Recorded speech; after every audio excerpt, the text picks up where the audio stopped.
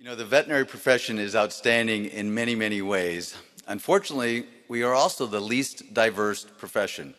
And here at Davis, we're actively working to change that. It is with that in mind that I'm excited to introduce our commencement speakers today. Many of you will recognize them from their hit TV show called Critter Fixers.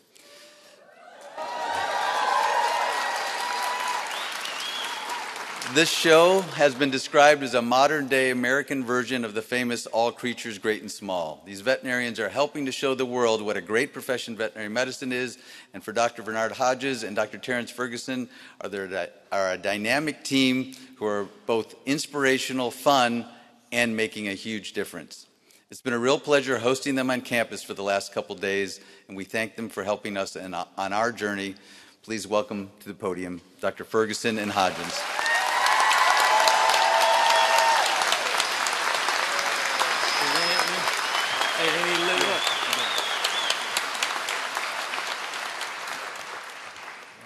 How y'all? All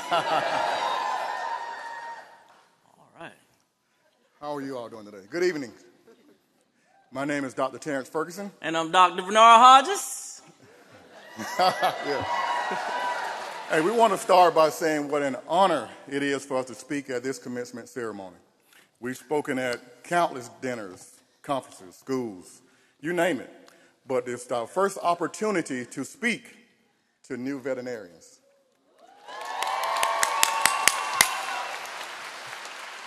This may be the most important speech we've given because you are the future of our profession. We want to talk to you today about pouring from a full cup. Hey, man, so what exactly is a full cup? Well, you know, it's like when you take everything, you know, all the blood, sweat, the tears, the hard work, all your dreams, all the energy, everything that people have given to you, you take all that and you pour it and you give it back to that next generation and those behind you. Okay, that makes sense. Yeah. Gotcha. Okay, so we wouldn't be standing here on this stage, you know, if it wasn't people who believed in us, right, you know, who poured in us along the way. So let's talk a little bit about how we got here. Let's go. You know, 2 veterinarians with successful practice from dirt roads in the country with a TV show, a nationwide mentorship program, and 2 full cups. Yeah. You may know us from Critter Fixers, but actually we're 2 young men from country towns who just wanted to make a difference. I grew up in Tarleton, Georgia, a small rural town with 2 traffic lights, and he always reminds me of that too. I knew from an early age I wanted to be a veterinarian, even before I could spell it. I can remember when I was 7, 8 years old, we had a dog that was hit by a car. It was a minor accident, but I thought I had nursed that dog back to health. I knew from that moment that I wanted to spend my entire life fixing animals. My path led me to Fort Valley State University, where I studied veterinary science.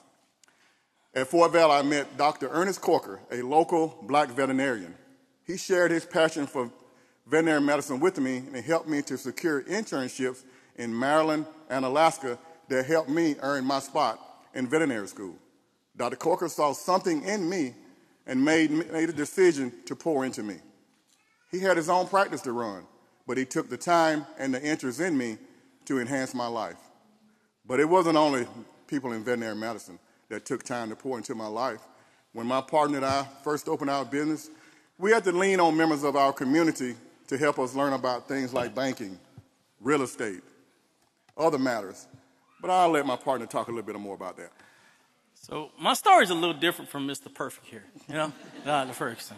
You know, we may make it look easy, but there are many, many people who work hard to get us exactly where we are.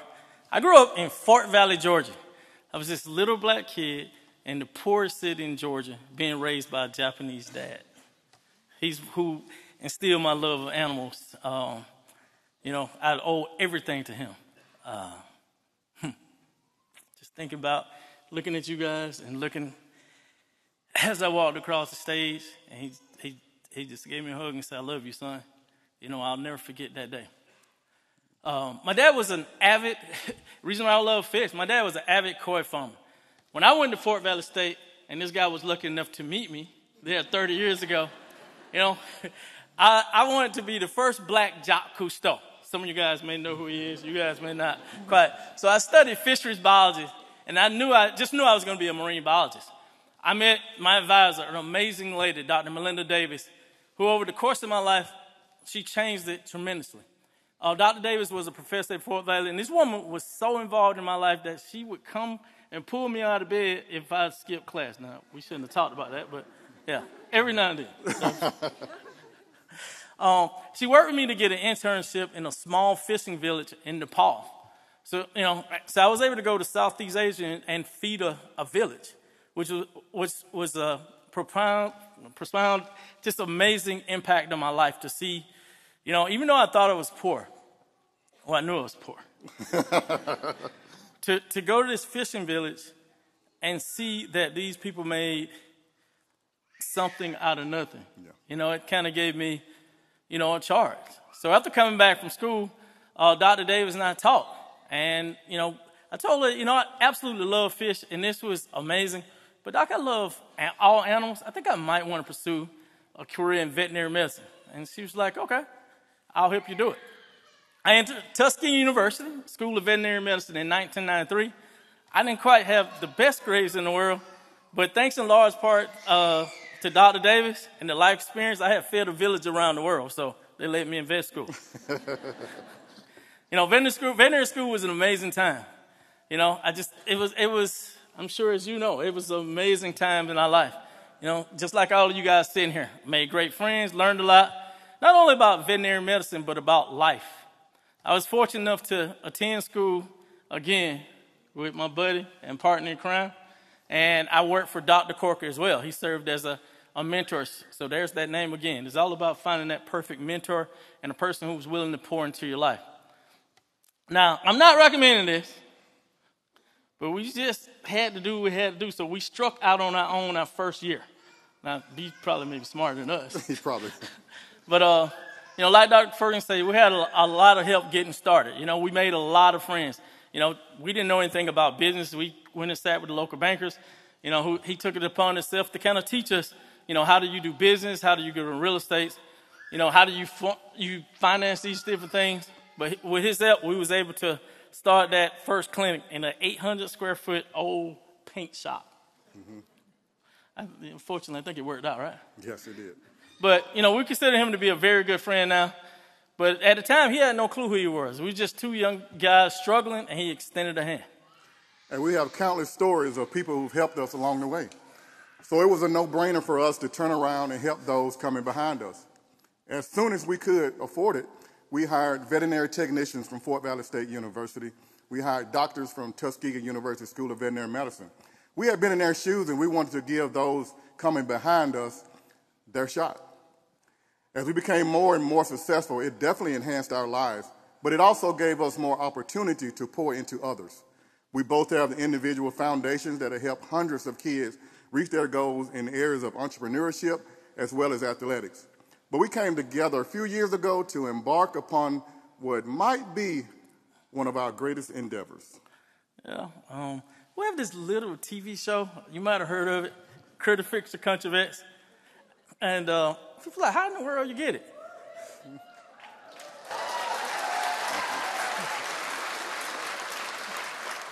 Now, everybody on this stage, this part may not know what it is, but I'm sure they know. How you talk about how it go down in DM? We literally got a direct message in our DM on Instagram. You guys on the stage know it, but we got a direct message from the good people at National Geographic and Disney, and it's like, we want you guys to have a TV show. And you know what? I did what anybody else would do when they got a message like that. I ignored it.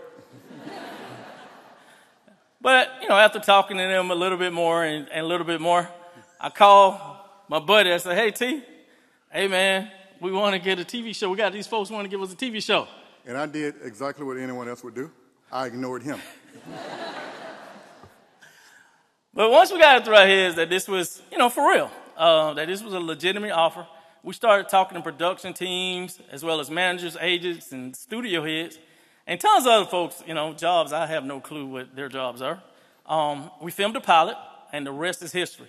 We were the first black veterinarians on Nat Geo and Disney Plus, and we're about to start filming season 6.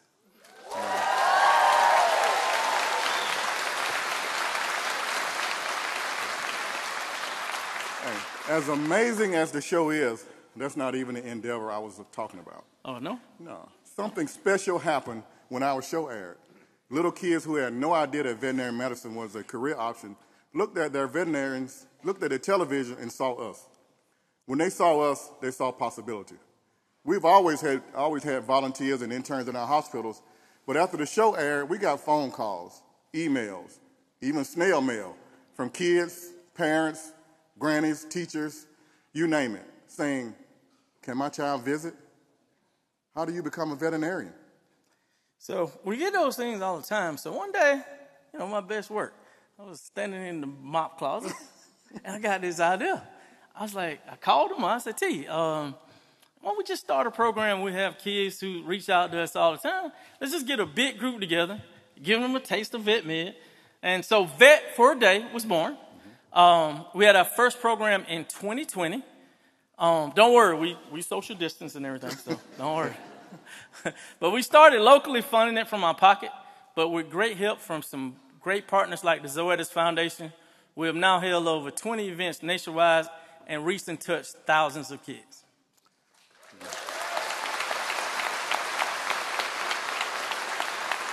These programs are very fulfilling, but they take a lot of work.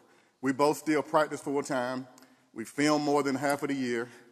We run a cattle farm. We both have a number of business ventures on top of that. But we see giving back and pouring into others as our responsibility, and we are happy to do it. We have an incredible team of people who still work to lift us up, and that's the only way we can do what we do. Investing in other people not only helps them, it also helps us too.